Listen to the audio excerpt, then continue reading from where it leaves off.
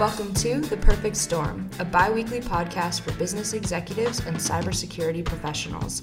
Industry veterans Michael Markulek and Matthew Webster chat with guests about the latest cyber news, threats, and trends, and how all of it impacts their businesses.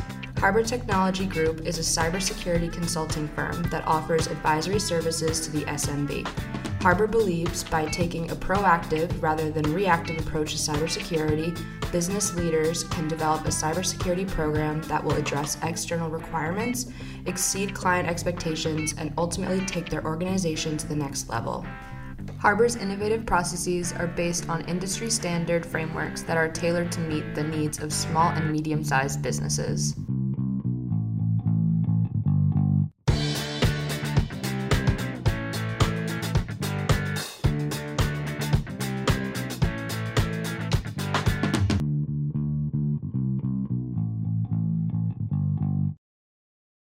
Welcome back, everyone, to another version of Harbor Technology Group's The Perfect Storm podcast.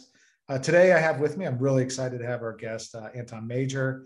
Anton and I have known each other for a long time, going back, 5-6 years.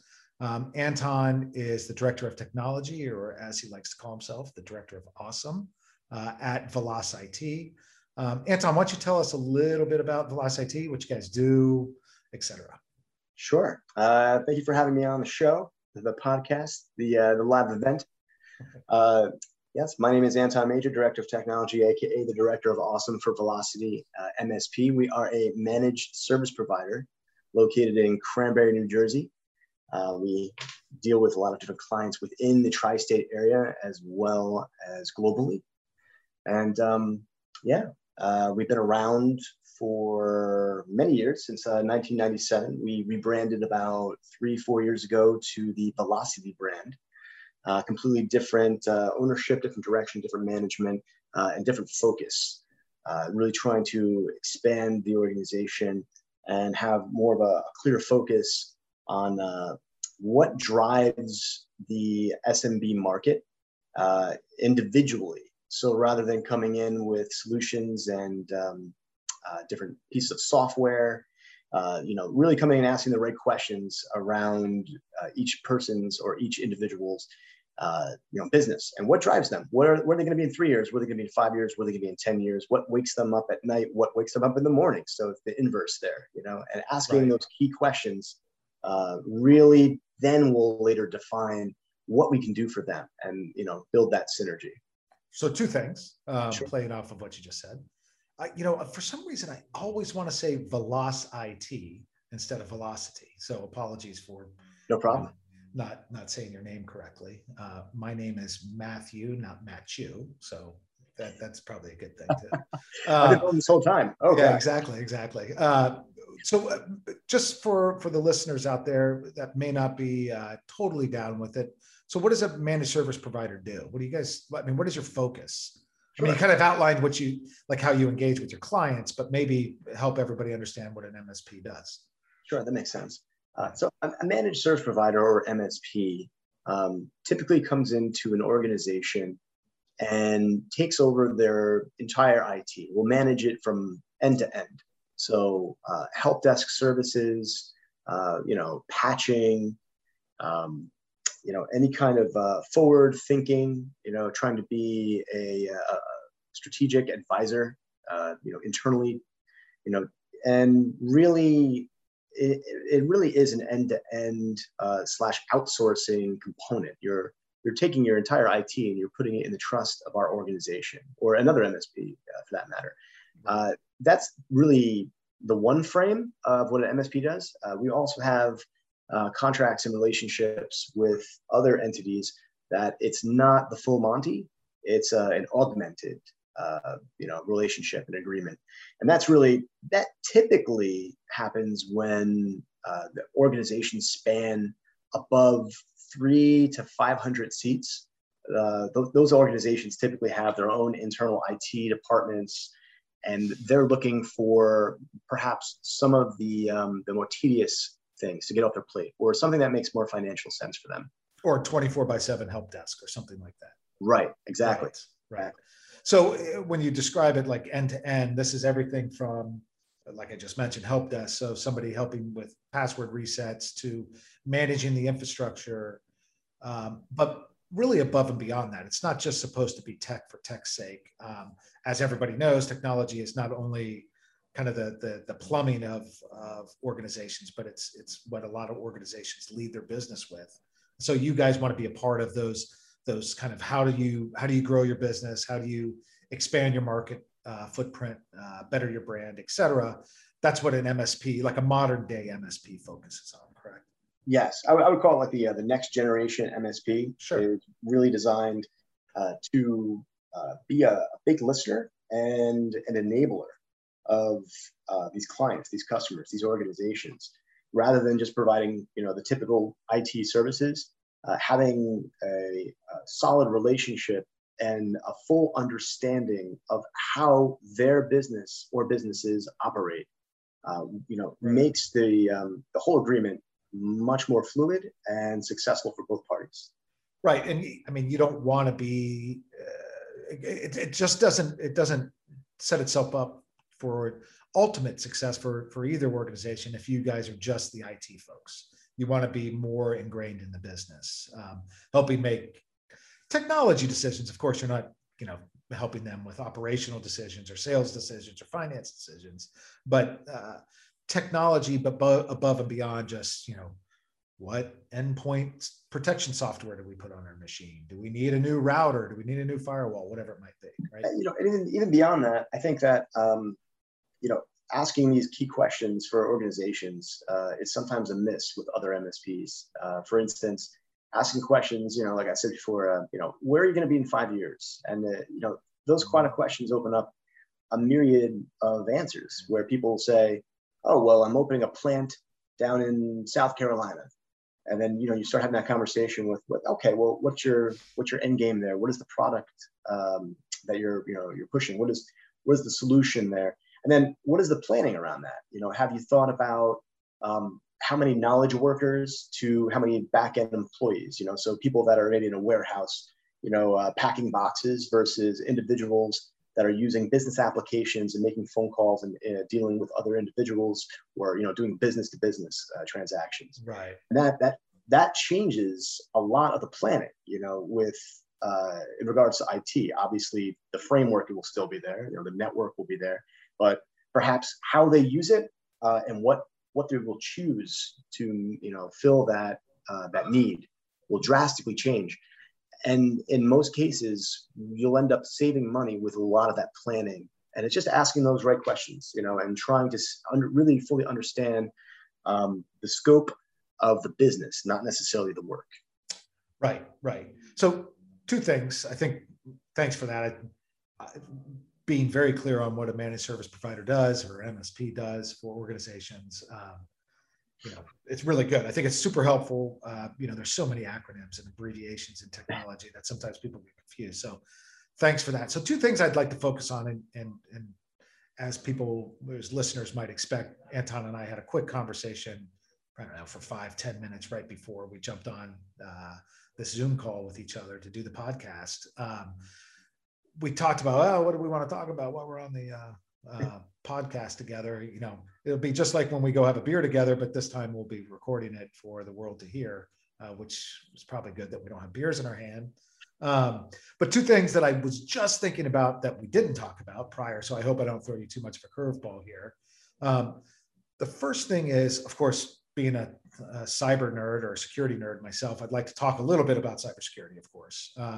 But really, what is the pandemic and the shift to remote work done for the SMB, the small and mid-sized businesses that you service, and what's it done for the MSP market? Like, what's really changed there, and what do you see as the biggest challenge? Sure. I have an opinion about that last piece, of course, but I'd like to hear what you have to say.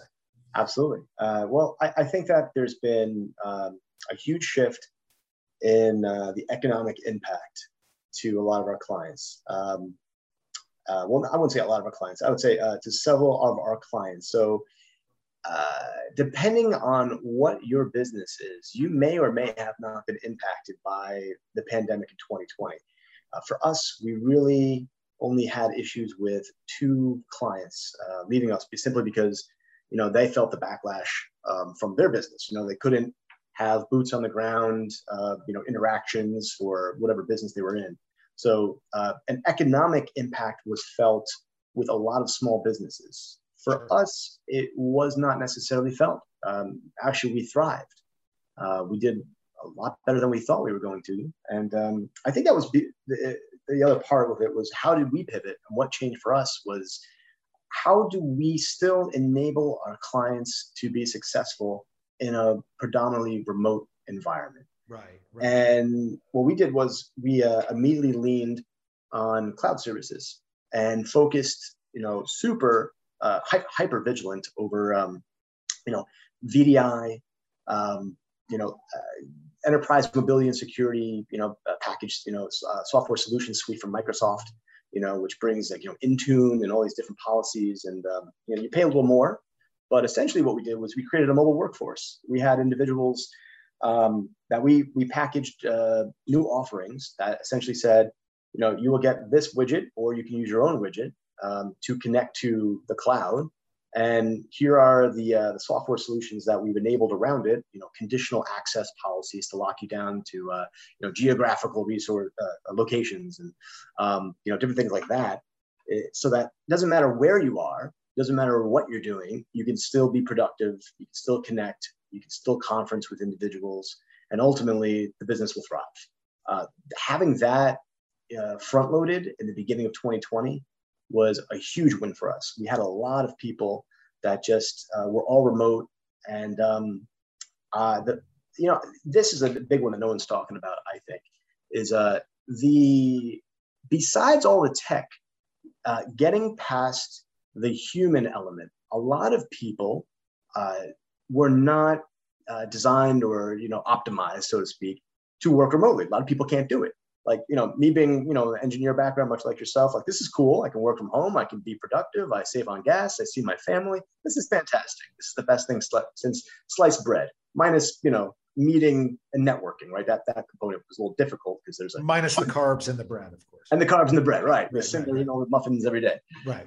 And, speaking with clients and, end users as well, just to understand and have a little more patience in that paradigm shift, also enable us to be successful. Because this didn't come from me. This was my brilliant wife, who is a social worker. She was just telling me, she's like, not everyone is optimized, or I'm paraphrasing. She would not say that, is suitable, to work remotely. A lot of people have problems with it. So I just became cognizant of that. I was like, wow, you're right. Like, I didn't think of that. Like, I thought, like, I'm fine. Everyone else must be fine, right? Yeah, everybody else must be stoked to be at home. Yeah, like, this is great. Right. And the more I talked to people, the more I found out, how difficult it was. Besides, the kids and the homeschooling alone, was enough. But like, just being isolated and out of your daily, routine, right, was a big problem with individuals. So knowing that also helped us not only just sell more product, but just have a better relationship with people. A more human interaction. Right. So a couple of things there, setting aside like the kind of the business realities of the unfortunateness with some companies having to maybe hang things up for a while because of the economic pressures. But you're saying that VelocIT, see, I did it correctly there. VelocIT, you had done some work at the beginning of 2020 prior to the pandemic to kind of prepare for next gen networking, or next gen technology, or next gen IT, and had kind of out of the box solutions for remote workforce that you were able to move your clients very quickly to, as they had to go all remote because of quarantine and having to people having to work from home. So you were able to move your clients pretty quickly to those remote solutions. Yes. Yeah, absolutely. Do you see them staying that? So set aside the kind of the business decisions that companies are making all around the world, or all around the country, primarily here. Do we bring people back? How do we bring people back into the office? At what level? How often? Et cetera, et cetera. Do you think your clients are going to continue to utilize some of those remote technologies? You talked about going to the cloud and what have you. Do you see them using that stuff into the future and not just as a Band-Aid for the pandemic? Oh, absolutely. Well, I think it's, I'll take a simple example of video conferencing. And for anyone out here, think about, anyone listening to this, think about 2019, you join a Zoom conference or anything like that. How many video cameras were off and it was audio only? Or how many people dialed into conferences? However, even though the bandwidth is there, the technology is there, people just didn't feel right about, being on camera, and it was just weird. That's one example. Then, because if you take it to 2020, all of a sudden, everybody is on cameras now because it's the only way that we can see each other. Totally. And I saw a lot more of it. Even myself, I was never a big camera guy. I felt really weird about it. And, eventually I was like, well, I need to see people. It's not just my voice, So, the closer to a human interaction you can get, besides the inflection in your voice, the mannerisms, the human, element. So that stayed. And I think that that speaks a lot to human habit. Again, it's, even though the thing is there and I can use the thing, I'm not comfortable with the thing. Right. And now, oh man, they made me use the thing. And now that I'm using the thing, I can't live without the thing. It's so cool. Right. Well, now we all have like these very distinct opinions about what video conferencing we like, or, web meeting we like, whether it be Zoom or Teams or what have you. So shifting off of all of that in a sense, let's talk a little bit about cybersecurity. So, in my world, when we talk to our clients and do risk management work and helping our clients navigate cybersecurity in general, remote workforce in particular, this pandemic generated remote requirement has created a litany of security problems. There's concerns, up and down the technology stack. I mean, even as simple as all these Zoom meetings or Teams meetings or what have you, people being out of practice and maybe are have information, behind their head, or, are in situations that they are divulging things they shouldn't just innocently through video conferencing. It's really, really interesting, the dynamic that the shift that remote workforce has caused in cybersecurity.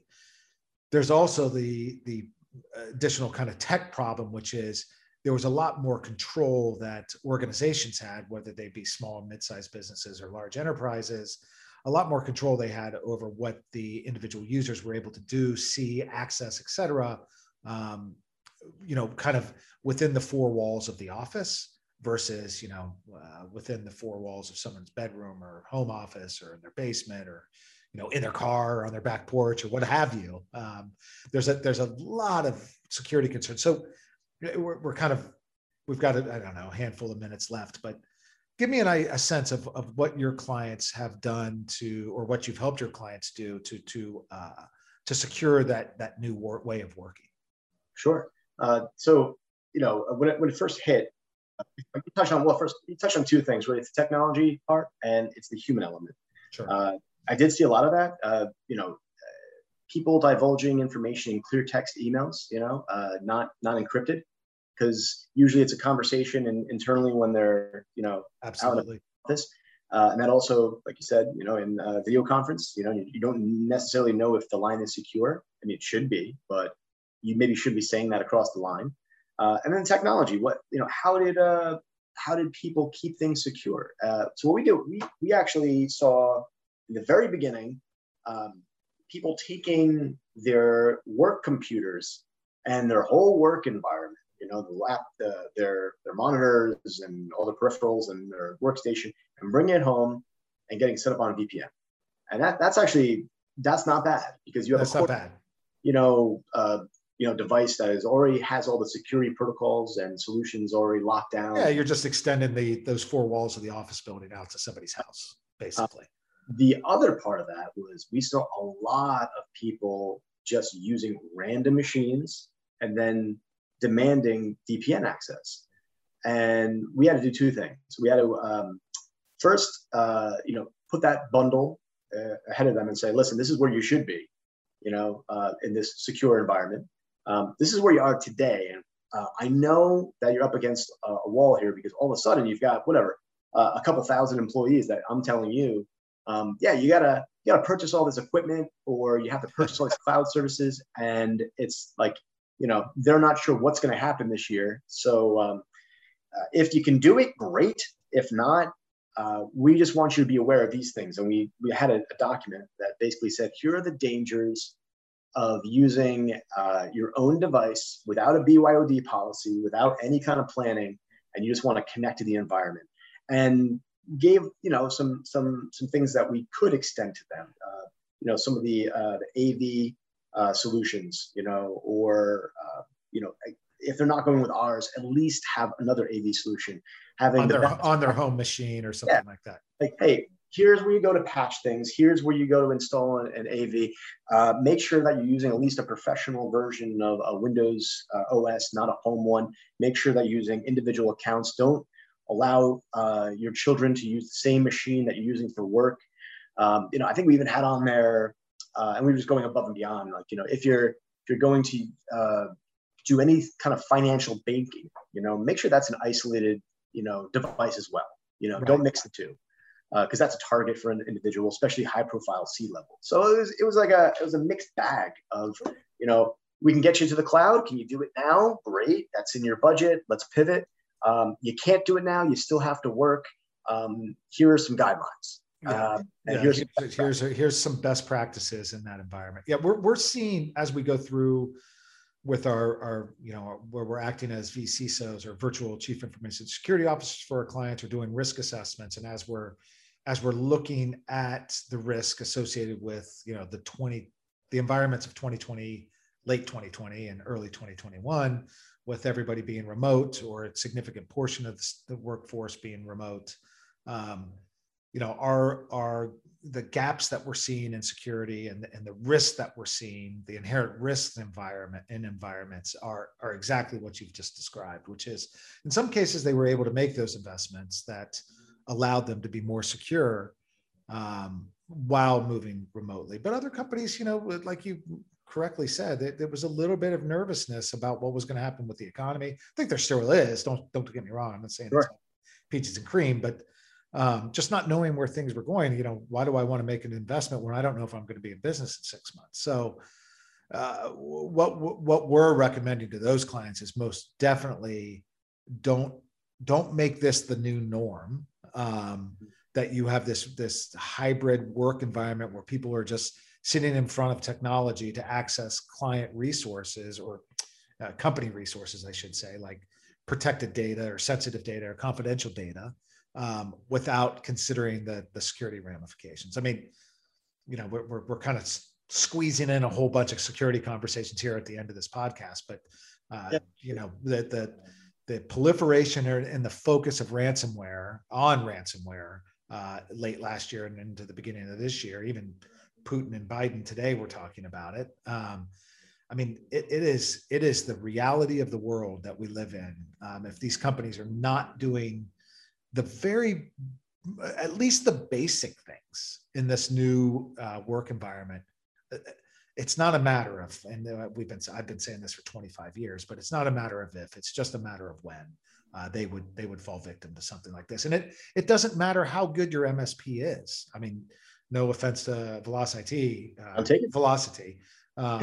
You're only as good as what your clients are putting in place, but it only takes one click, and the protective technology that you're able to provide your clients is only as good as the investments they're willing to make. And if they're allowing their users to use their home machine, and that home machine also has little Billy that's also playing on it to play Fortnite, who knows what's going to happen on that? You shouldn't be surprised if you start locking yourself out of resources because you've been hit with ransomware. Absolutely, that's the human element. Yeah, totally. So on those positive notes, the good news is that this is not an unsolvable problem. At least it's not a problem that doesn't have steps to to protect your environment. It sounds like VelocIT has pulled together this nice checklist for when clients aren't able to make those investments on just the basic blocking and tackling you can do to protect yourself in the remote world. But I would also encourage clients to take a step back, take a deep breath, and say, okay, let's look at our inherent risk and what do we need to be focused on. If we're going to start operating in some hybrid environment where we have some people back a couple of days a week, and then the other half of the employees are, at home, what are we doing in those home environments to protect ourselves and we don't lose access to data? And you touched on something really important. A lot of people get complacent. That they've gone into this mode of like, well, it works now. Let's not change it.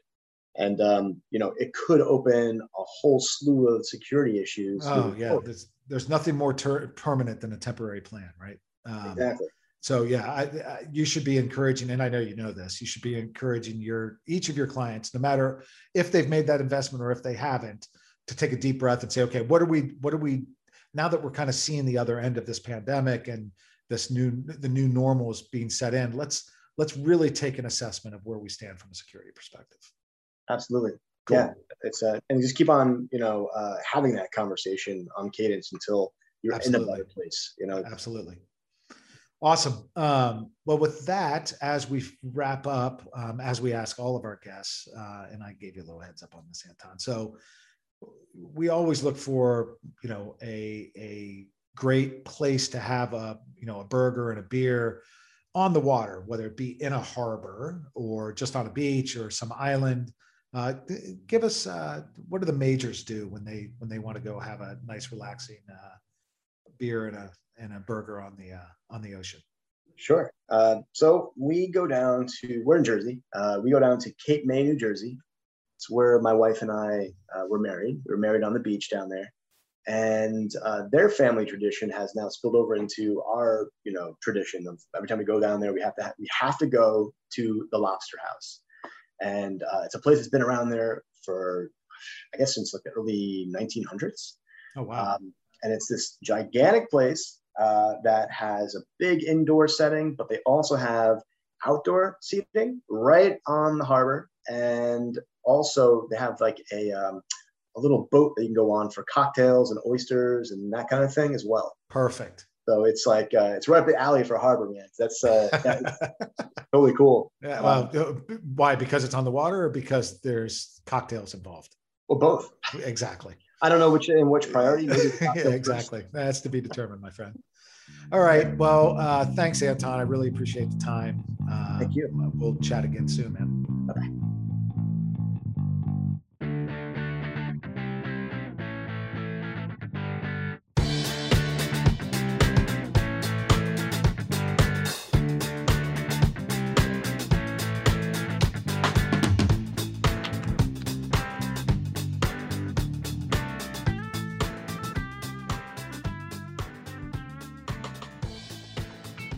Harbor's innovative processes are based on industry standard frameworks that are tailored to meet the needs of small and medium-sized businesses.